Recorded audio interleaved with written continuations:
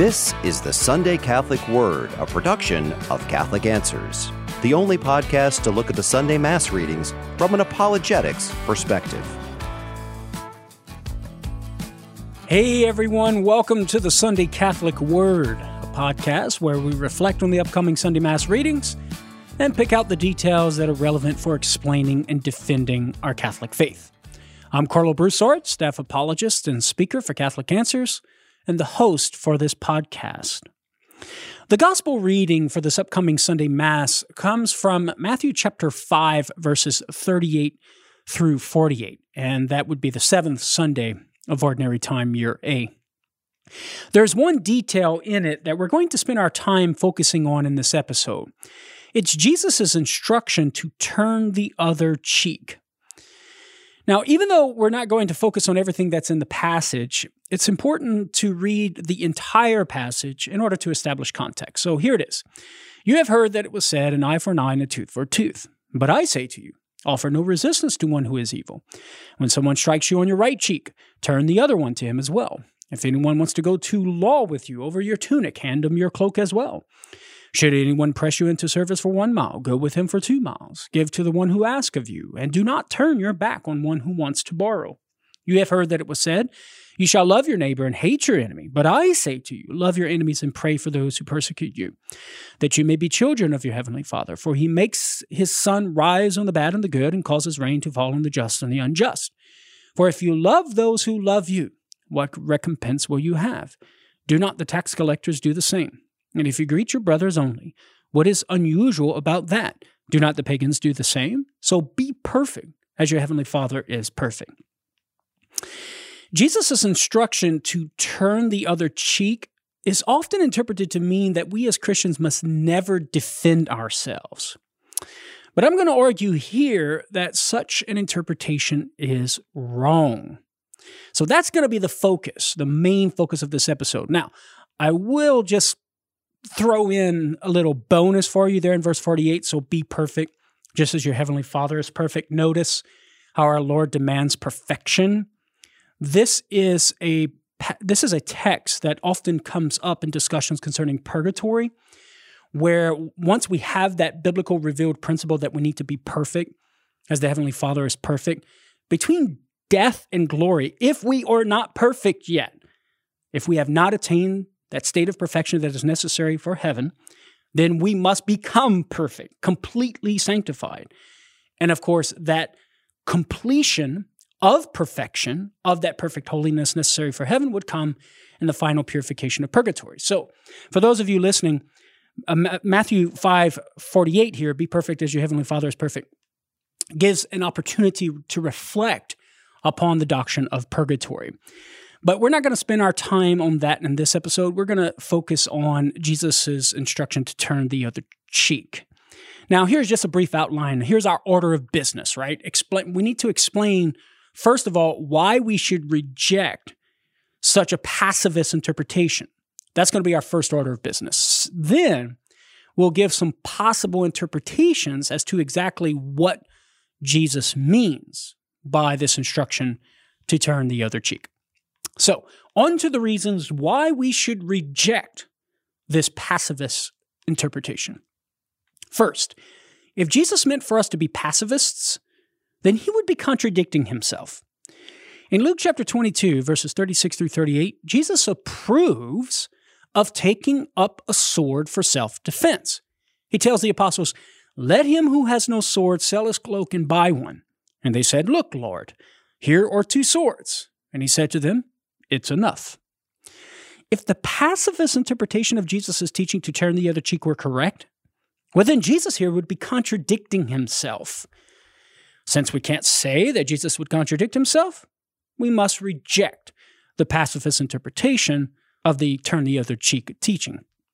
Now, someone might counter that Jesus rebukes Peter for lashing out against the temple guard in the garden later in verses 50 through 51, telling Peter to put his sword away. And doesn't that prove that we need to be pacifists? Doesn't that prove that we cannot take up the sword in self-defense? In response, I think we can say this. This prohibition to use the sword this prohibition by Jesus with Peter in the garden. This prohibition to use the sword was a prohibition of a particular kind of use, namely, using the sword to stop Jesus from being taken away to suffer and die in accord with the Father's will. Jesus had already instructed the apostles that he was to suffer and die in accord with God's will. Check out Luke 9:44 and 18:32. Peter, therefore, was acting contrary to the revealed will of the Father. So think about this. Prohibition against using the sword in a particular circumstance doesn't mean that we can't use the sword for defense whatsoever. In other words, a particular prohibition doesn't entail a universal prohibition. And that's all Jesus was doing with regard to Peter in the garden. It was a particular prohibition. So in no way can that be used as a justification for a universal prohibition of taking up the sword in self-defense. A second reason why the pacifist interpretation is wrong is that it makes Jesus out to be one who doesn't follow his own teaching. Jesus would be inconsistent if this interpretation were correct. Consider, for example, Jesus' exchange with the high priest at his trial in John 18:19 through 23. When the high priest questions Jesus about his teaching, Jesus defends himself, saying, I've spoken openly to the world. I've always taught in synagogues and in the temple, where all Jews come together. I have said nothing secretly. Why do you ask me? Ask those who have heard me what I said to them. They know what I said. And then an officer of the court then strikes Jesus, saying, Is that how you answer the high priest? And Jesus again defends himself, saying, If I have spoken wrongly, bear witness to the wrong. But if I have spoken rightly, why do you strike me? Notice Jesus didn't turn the other cheek in the pacifist sense. He scolded the officer who hit him.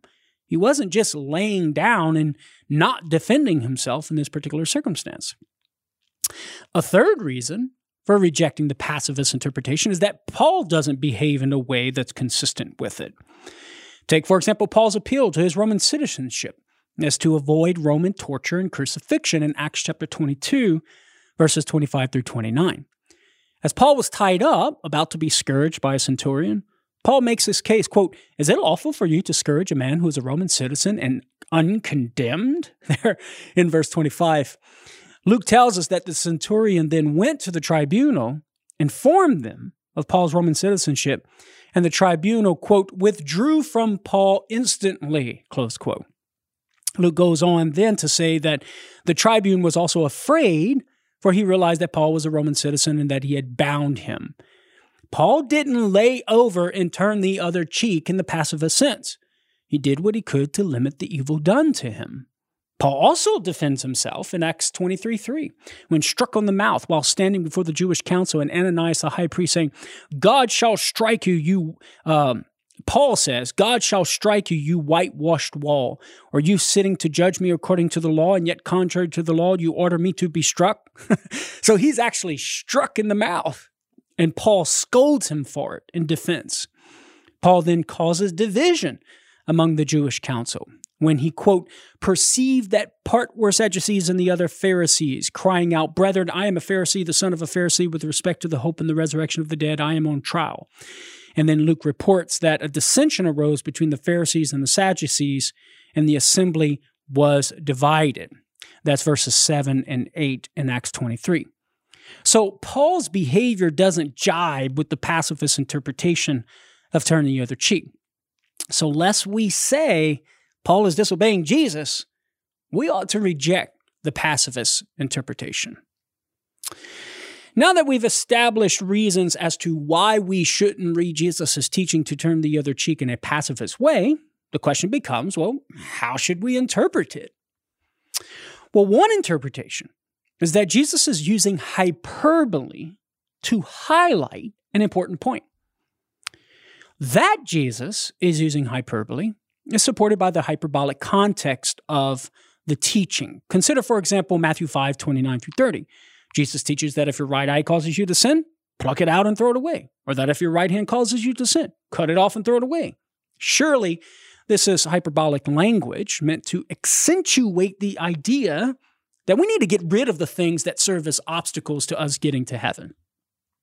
In Matthew 5:34 through 37, Jesus teaches that we shouldn't swear and let our yes and no be simply yes and no. But when the high priest placed Jesus under oath at his trial, saying, "I adjure you by the living God, tell us if you are the Christ," in Matthew 26:63, Jesus responded, thereby indicating that he didn't intend for us to take his teaching against swearing to be absolute. Rather, it was meant to express the idea that we as Christians shouldn't need oaths when dealing with each other, because a marker of being a Christian is honesty. There's no need for an oath when honesty is presumed. In Matthew 5:42, Jesus teaches that if anyone begs from you, then we shouldn't refuse him, but must give to him what he asks. Jesus couldn't possibly have meant this literally, right, in a strict literalistic sense. Otherwise, we as Christians would be broke and unable to provide for our families. But surely, Jesus wouldn't command us to do something that would run contrary to God's command to care for our family's needs. The point of the teaching is that we as Christians should be known for our generosity. So given that the immediate context, both before and after the teaching in question, involves hyperbole, we can reasonably conclude that Jesus is using hyperbole when he says to turn the other cheek. So we've established that Jesus is using hyperbole. The question now is, what's the accentuated point? If Jesus is using hyperbole here, well, what's the point he's trying to get across? There are a few options, all of which are related in some degree. One option is that Jesus is teaching us that we need to be peacemakers. We need to have a disposition such that peace is our primary goal, that we're not just violent people. Another option, proposed by St. Thomas Aquinas in his Summa Theologiae, the second part of the second part, question 72, article 3, is that Jesus is teaching us to be patient in the face of things done against us and have what he calls a preparedness of mind to take the insult. The idea here is that we need to bear wrongs patiently and not be so quick to defend ourselves. And in fact, this is one of the spiritual works of mercy, right? Bear wrongs patiently. Aquinas gives this teaching explicitly in connection with Jesus' teaching to turn the other cheek, but within the context of the need of us having patience in the face of revilers, those who attack us not by violent action, but by words. Regardless, Thomas Aquinas' answer here applies to both. Another option proposed is that we should have an attitude that's not so gung-ho on insisting on personal legal rights, even if they're legitimate. R.T. France suggests this proposal, gives this proposal. Rather, we should be willing to forego such legal rights when insulted. One clue that's offered for this interpretation is the use of the Greek word anthistemi, which translates as offering of resistance, when Jesus says, offer no resistance to one who is evil. As R.T. France points out, the verb anthistemi is sometimes used for take legal action against. We can add to this the fact that according to Jewish law, one could receive financial compensation for being slapped in the face, since it was insulting to one's honor. According to the Mishnah, in Baba Kama 8.5, heavier compensation was given for being slapped with a backhanded slap, because such a slap involved more insult to one's honor. This seems to be the type of slap that Jesus had in mind, since to be slapped on the right cheek by a right-handed person, the dominant hand for most people, could only be done with the back of the hand. So given this backdrop of legal financial compensation, some scholars, like France, suggest that Jesus is challenging his disciples to not insist so much on what is legally due to them, in this case, financial compensation for being defamed. Now, given the hyperbolic nature of the statement, Jesus doesn't intend that we always seek peace, or that we always bear wrong, or that we always not take legal action against those who insult us. So the question arises, well, what's our guide for determining when we should seek violence in response to the abuse, or no longer bear the wrong, or take legal action? Here, I think St. Thomas Aquinas, again, can be our guide.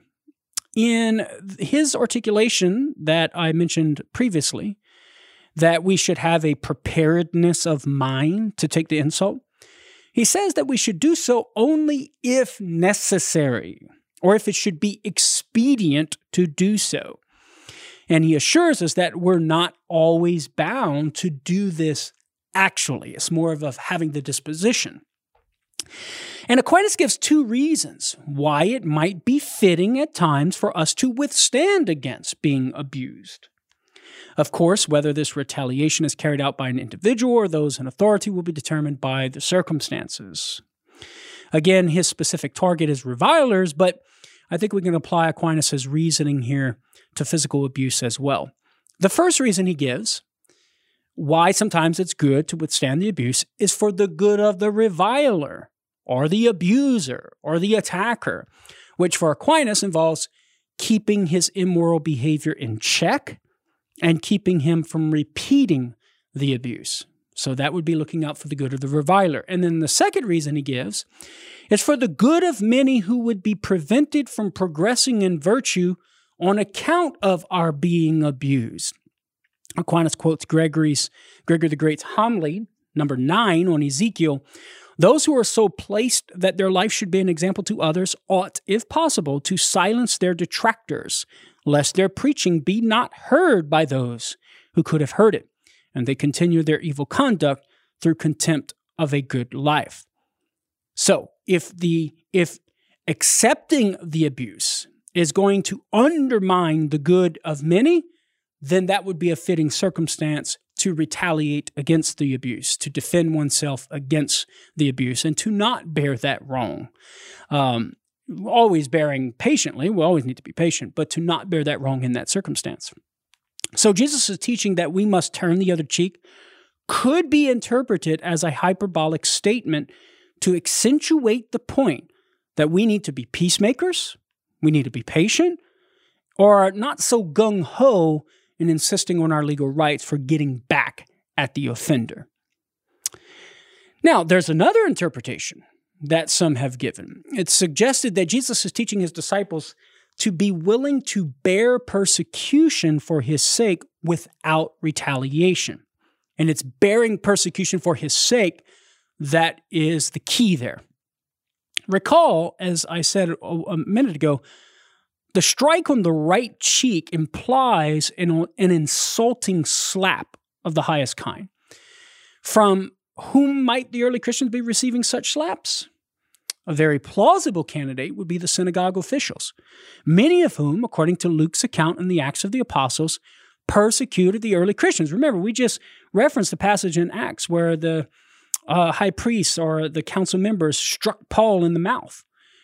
For such non-Christian Jews, the Christians were heretics, and thus would have been, in their eyes, deserving of such insulting slaps, again, as evidenced as in the book of Acts. Moreover, the Greek word that's translated as strike, rapizo, is used in Matthew 26:67 in reference to those present at Jesus' trial, slapping Jesus within the context of them accusing him as a blasphemer. Third piece of evidence here, this interpretation fits with the subsequent instruction in verse 45, love your enemies and pray for those who persecute you. So it could be that Jesus speaks of turning the other cheek or not retaliating as a response to insult within the specific circumstance of being persecuted for his name's sake. So if we're in the specific circumstance of being persecuted for his name's sake, we as a Christian need to take the persecution and not retaliate and defend ourselves in that specific circumstance because of the higher good of being persecuted for Jesus' name. Regardless of which interpretation we go with for the instruction to turn the other cheek, whether it's hyperbole to accentuate a certain point, to be a peacemaker and to be patient, or to endure the persecution for the sake of Jesus, we know for sure that Jesus is not advocating for pacifism.